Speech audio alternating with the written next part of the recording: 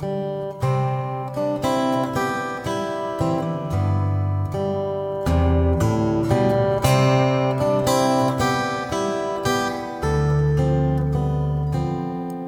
everyone, and welcome to Writers Drinking Coffee. This is a podcast based on writers sitting around, drinking coffee, and occasionally wine, often wine, get some wine, and talking about anything and everything.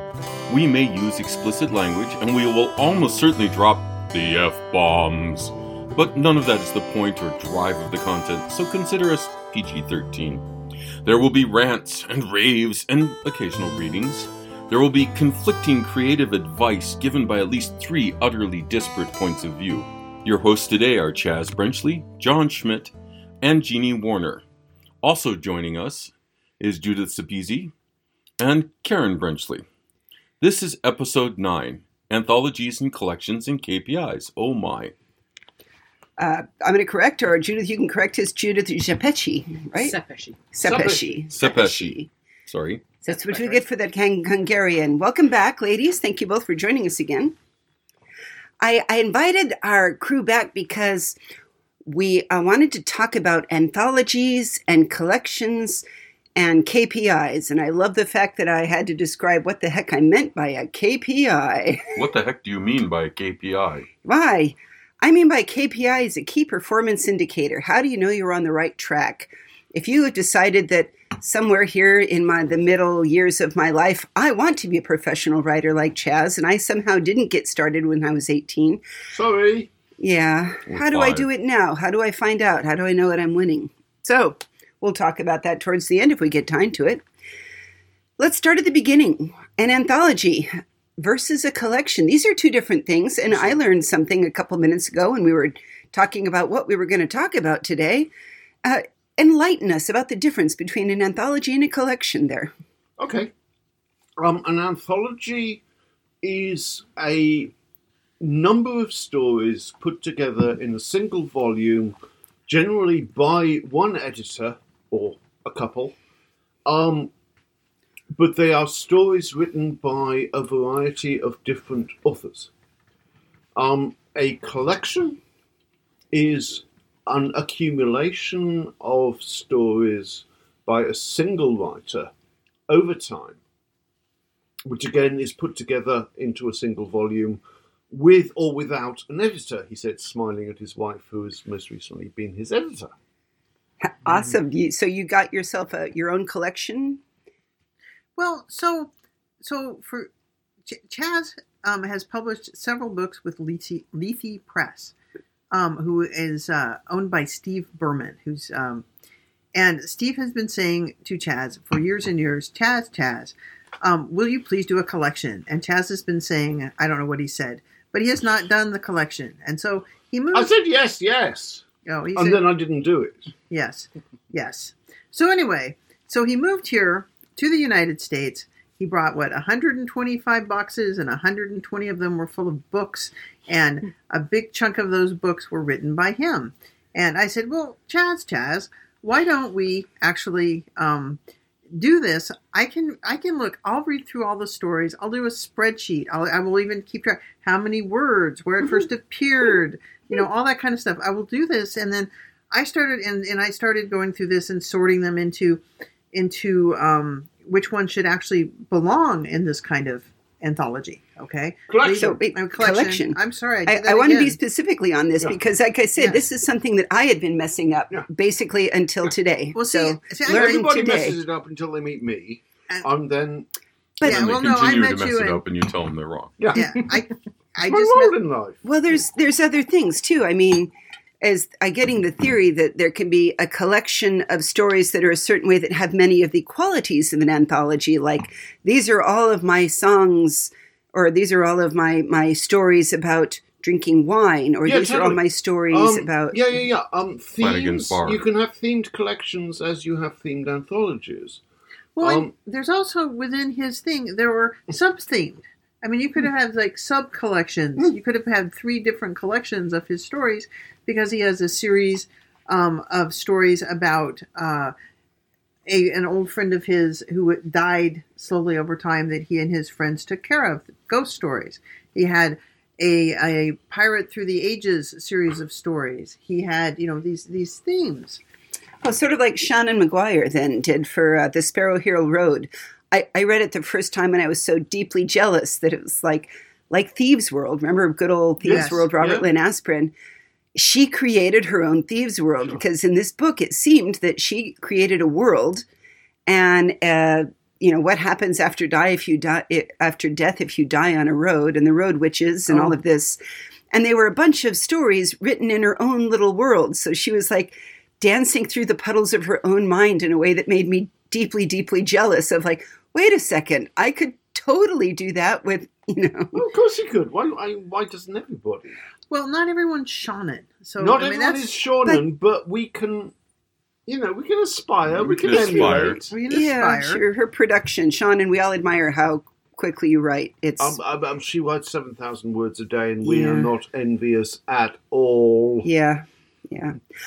Patrick McLean wrote a collection of, he actually started as a podcast, which I think is awesome, but he wanted to make himself write more. So he decided to take a podcast and say, I'm going to tell a new story every week. And every single week, he released a story that he read. Okay. And read it online. And then he took some of the best of those 52, let's just say that again, 52 short stories that he wrote in a year. Right. Yeah. And he turned them into a book. And he calls them Stories I Told Myself. Okay, nice. And again, I love Patrick McLean so very deeply for all of this. But some of them were just anecdotally. I met a man walking down the street who was, and I imagined all of this about him. Some of it was fantasy. Some of it was he did a great bank robber book. And so he blurs. Sure. I got to the end of a book and I couldn't quite tell, was this one of those supernatural or not supernatural? And I love that I don't know. Mm-hmm. But he also wrote like Confessions of a... No, that wasn't Confessions of a Vampire. I'll look it up and I'm going to put it in there because they're absolutely wonderful books to read. Can I have a divagation here? I once I was invited to write a story for a fantasy collection. And I wrote a story for a fantasy collection. It was totally a fantasy world. It was not this world at all. Does that make it an anthology if you were one? Yeah. Okay. It was a fantasy anthology. Okay. And I was invited to contribute, and I contributed. And the editor said, Chaz, I love this story, but there isn't any magic in it. And I said, no, there isn't any magic in it. And why would there have to be? A fantasy does not necessarily imply magic. And she said, well, actually, my publisher is kind of insisting that there should be a magical element because she thinks that fantasy demands a magical element. So I inserted a magical element and all was fine. But then when I put the story into the collection that my lovely wife edited, I took the magic out again because I preferred it that way. And I don't see why fantasy has to include magic. But that's a divagation. We can talk about that on a whole another episode, I expect. what is fantasy and what is not fantasy? Well, how do you decide what goes in as an editor then? Well, what it comes down to is, again, looking at the audience, okay? It's not necessarily what I personally would necessarily like, okay? And it's also for a collection, he's been writing since he's 18. That's several decades worth of work. Okay? I thought you were going to say several years ago. Several weeks. Anyway, but so and like I said, there were clumps within it that went together, and just things that rose to the top. I also have a whole another set that could be another collection in a slightly different, just general science fiction fantasy, and then you go through and say, okay, how do these go together? Okay, like I said, there's clumps, there's a couple of clumps, but then there's the stories that aren't. How do you put them in? What order do you put them in? And I will say I had my order, and I like Steve Berman's better, so that's what we went with, oddly enough. Oh, by the way, Chaz's collection is called Bitter Waters. Yep. Bitter Waters. And it won the Lambda Award for that year. And it won the Lambda Award for that year. Everyone go buy it. Oh, wait, sorry about that. No. Lay's favorite books had 2 copies last time I was in downtown Sunnyvale. Excellent. I love Lee. Lee's book is Sorry. awesome. She is the favorite. She is my favorite bookseller at the moment. Yes. So anyway, you were talking about... Well, I was going to say, in such an instance, and this may be a question more for you, Judith, on the legal side, I understand in a collection you kind of own your own stories, of course, and if you're the own editor, who owns things and rights to it? Did you get a publisher for it? Did you go out and find did Lethe Press... publish it? Lethe Press published it, which I think means that Lethe Press owns the copyright for that collection, while I still own the copyright for all the individual stories. If you assigned it in writing, copyright has to be assigned in writing. So if you signed a contract with them for it, then you may well have assigned your copyright to them. But there is a thin copyright in the arrangement of stories because, as pointed out, you have to select them. Right? They have to match kind of thematically, and so there is a thin level of copyright in that selection,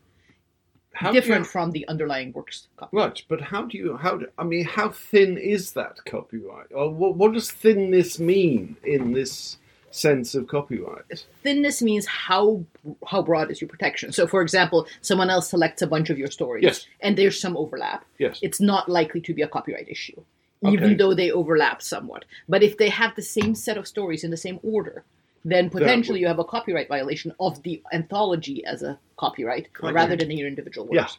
There was... I don't know the details, so I'm not even going to ask you to pronounce on them.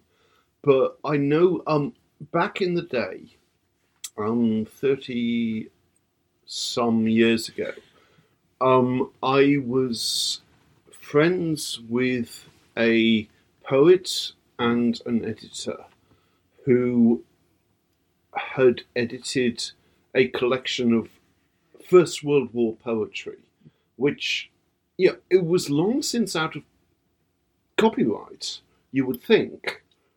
But somebody else who had edited a collection of First World War poetry sued him because he thought that he had the right to these particular editions of these particular poems. It was horribly complicated, and John just apologized and withdrew rather than fighting it. And in the end, that's, I think, one of the biggest things that you need to realize about all of these legal conflicts, which is that in the end, the best option often is to say, sorry, goodbye, rather than fight. Because he probably had a reasonable argument. But is it worth the fight?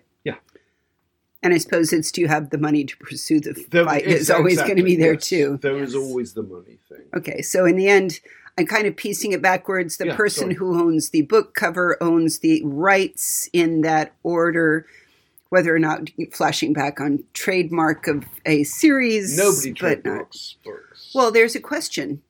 How about the Thieves' World sets? Okay, I don't know. Absolutely, but Dangerous Minds, for example, the anthologies are absolutely that tagline is almost certainly a trademark. Whether they registered it or not, there's a trademark there. Or I was wondering about the Thieves' World. Can you have a trademark that hasn't been registered? Oh yes, trademarks have nothing to do with registration, much like copyrights. It's about use in commerce, remember?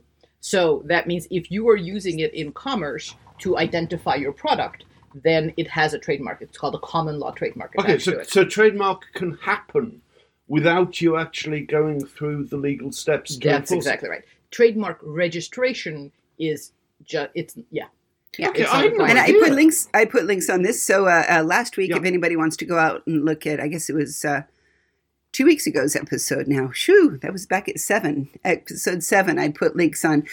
I went and looked up how to register a copyright and how to register because I was sure that somebody would have to look. And so, Chaz, you have to go look at our very own website now to look at the instructions. Don't make me go to the website. I know. Is that www.writersdrinkingcoffee.com?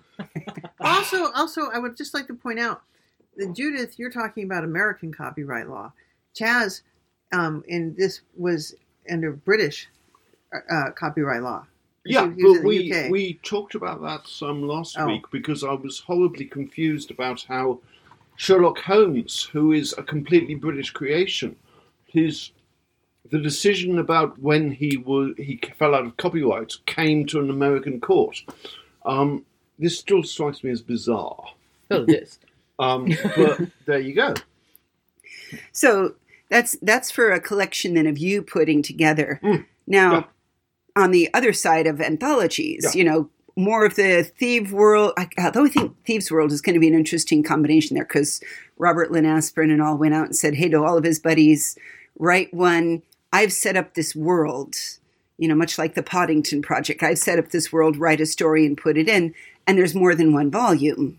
So I think Thieves World might be then, if I have this right, trademarked as a series. So if you buy a Thieves World book, it's of that series, right? You got it. Yes! Woo! Okay. I'm learning something awesome.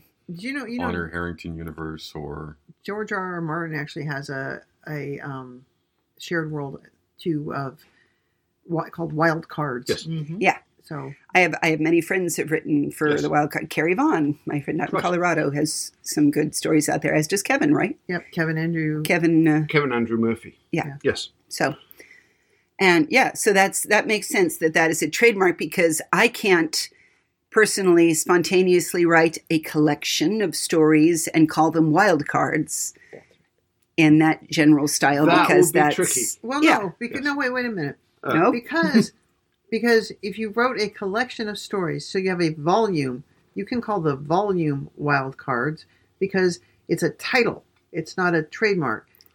Because but they would see.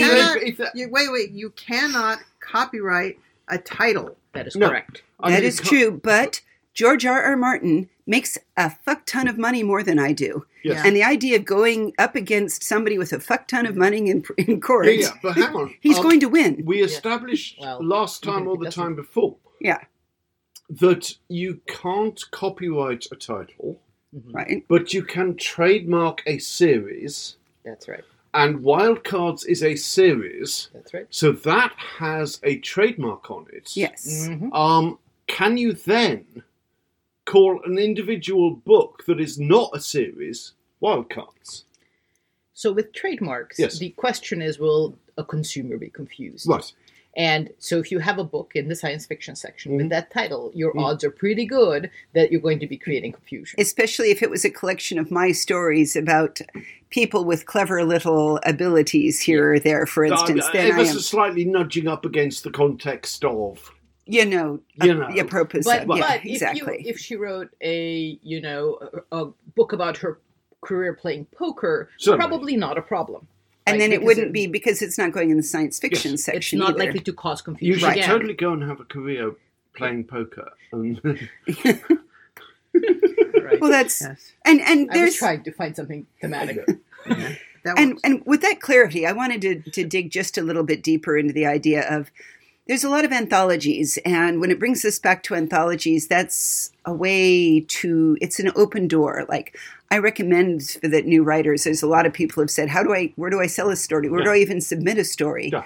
So there's sites out there like Duotrope and others that go out and surf all of these sites for you, like the New England Journal of this and the Clark's World and Asimov's and all of these online stories like this. They're looking, and the neat thing about it is you get those. Now, your odds of having your first ever story that you ever read picked up right away by Asimov or Clark's World are, well, if you did and it was, I don't want to know you, or I'm going to slap you or buy you a lot of drinks. I don't know. But this woman who I met when she was 2 years old and is the daughter of Kate Elliott. Her name is Rhiannon Rasmussen Silverstein. Her very first story was for the Women Destroy Science Fiction anthology, and it was marvelous. So this does happen, and it does happen to people that I know, and I love her dearly for it, and I'm jealous as hell. But it's still rare. But that's still not Asimov's. That's still not Clark's World. Yeah. That's still not some of the big names in the genre field. It's not. What was it? Was it Strange Horizons or... I can't remember. Uncanny. It was, it's just the different tiers of where they are, of like, what's the professional. And so that's why I started saying, for me, when I was figuring out how to know I know I'm succeeding, because I am a middle-aged woman going down the path of wanting to be a writer, as opposed to being the 18-year-old enthusiastic Chaz. So this is your KPIs. So this is when I started talking about KPIs. The first one was Could anybody can you please explain a KPI? Key performance indicators. How do you know you're winning? How do you know when you're right the path? So you pick, how do I know? Okay. I picked how do I know. I've sold a story. But you've got to have the performance part. You've got to say how long it took, how much did you make, what matters. Oh, I went a little bit back. I went simpler than that, actually. My first one was finding out that if I wanted to get an agent, I had to have a list of all of the places that I'd been published. And you'll notice that sentence had a plural on it, all of the places I'd been published. So the idea was if I was just been published, self-published on my own personal blog, I wasn't sure that an agent was going to take me seriously. Probably not. So my first thing was to go out and check out Tight Beam Online Magazine because, again, knowing somebody is good, and I happen to know the editor of that was Dave Speakman. And I sent him a story, and he said, "Why, yes, fabulous. I'd be delighted to publish it." "Hooray," says I, seeing my name in print, got it, sent a copy to my mom. But that wasn't enough. So then the next one was, okay, here is an anthology that's looking for stories about zombies, and it's going to pay royalties, which means you're not going to see any money. You're not going to get any money. You're not going to get any money. So I just want everybody to know that royalties out there, maybe if your name is Shannon McGuire and Chaz Brenchley and you'll see royalties. But for all those of us that are like royalties, but also with other people that we haven't heard of, like I haven't heard of me, maybe I haven't heard of them, the odds of me getting royalties, especially if the cover art is crap, are very, very small. I was going to say, that was the book with that cover art, wasn't it? Yeah, I actually went back and submitted it later to the... Did you know that there's a contest for worst covers? No. Tell us more. I found out that there is out there every single year. They look at all of the worst covers and you can submit them saying, "Oh dear God, this is the worst art." I think this was the equivalent of my nephew in high school before he took the art class did this cover. So I had one of those. It was technically my first ever published book. But it was, there you go, but it's out there. So then there's the next set, is we can't all have such a beautiful cover as Bitter Waters. Oh my God, that is so pretty. Say it again. You have to tell me the artist, though. I'm going to. Tell me the artist of Bitter Waters. Yeah, the artist for the cover of Bitter Waters is a woman called Elizabeth Leggett, who lives, I think, in New Mexico and is just freaking awesome. And everybody, she is a Hugo winner, and everybody should just pile upon her and demand art. We're going to have her do the art for John's book. Hell yeah. Kind of. No, John's book, sorry, complete digression here, very formulaic. YA Westerns, the art. She can do that.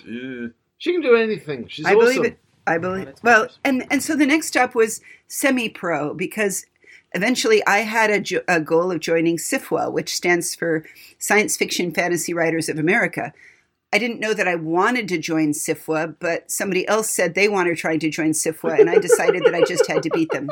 So that was my. I went and asked Kit. I'm like, what involved with SFWA? And there's a lot of forums. I see, I said. But I joined anyway, just because. But that was part of your. It was competitive. It was part of your key performance indicator. Absolutely. Join before this person, or just be able to join a professional association. I bet there's one for thriller writers that I'm going to have to go find out there. That how do I get into it? Probably same general idea. Mm-hmm. So, and this is now I have been paid a certain number of professional times for stories. That for me, when I'm querying new agents, I can say, my name is Jeannie. Here is my story. Well, query letters will cover under a whole different thing, but here is my repertoire. This is what I have succeeded in writing and publishing so far. So you're not dealing with a total noob. So you're going to get somebody who's taken editing and taken it on the chin and knows how to deal with it. This is my track record. This is my track record. It also means that maybe I've done one or two contracts and signed and read them, and I'm not going to freak out. Because I presume people still freak out over contracts, right? People totally freak out over contracts. Yeah. People freak out over contracts even more these days than they used to when I was a baby writer. Because when I was a baby writer, there were certain model contracts and you could look at them and understand them all the way through. And I used to know what I was talking about in the matter of contracts, probably until the change of millennium. And then they became more complicated because ebook rights and and lots of other stuff started happening, and they started changing because publishers became more aware that world rights were more significant these days than they used to be, and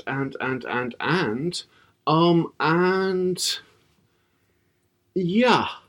I guess, I could see that. And Judith, tell me if I'm crazy here, but I know Kindle and Amazon will do their best to handle what countries you want to do for you, but do they protect you or? No, they protect themselves.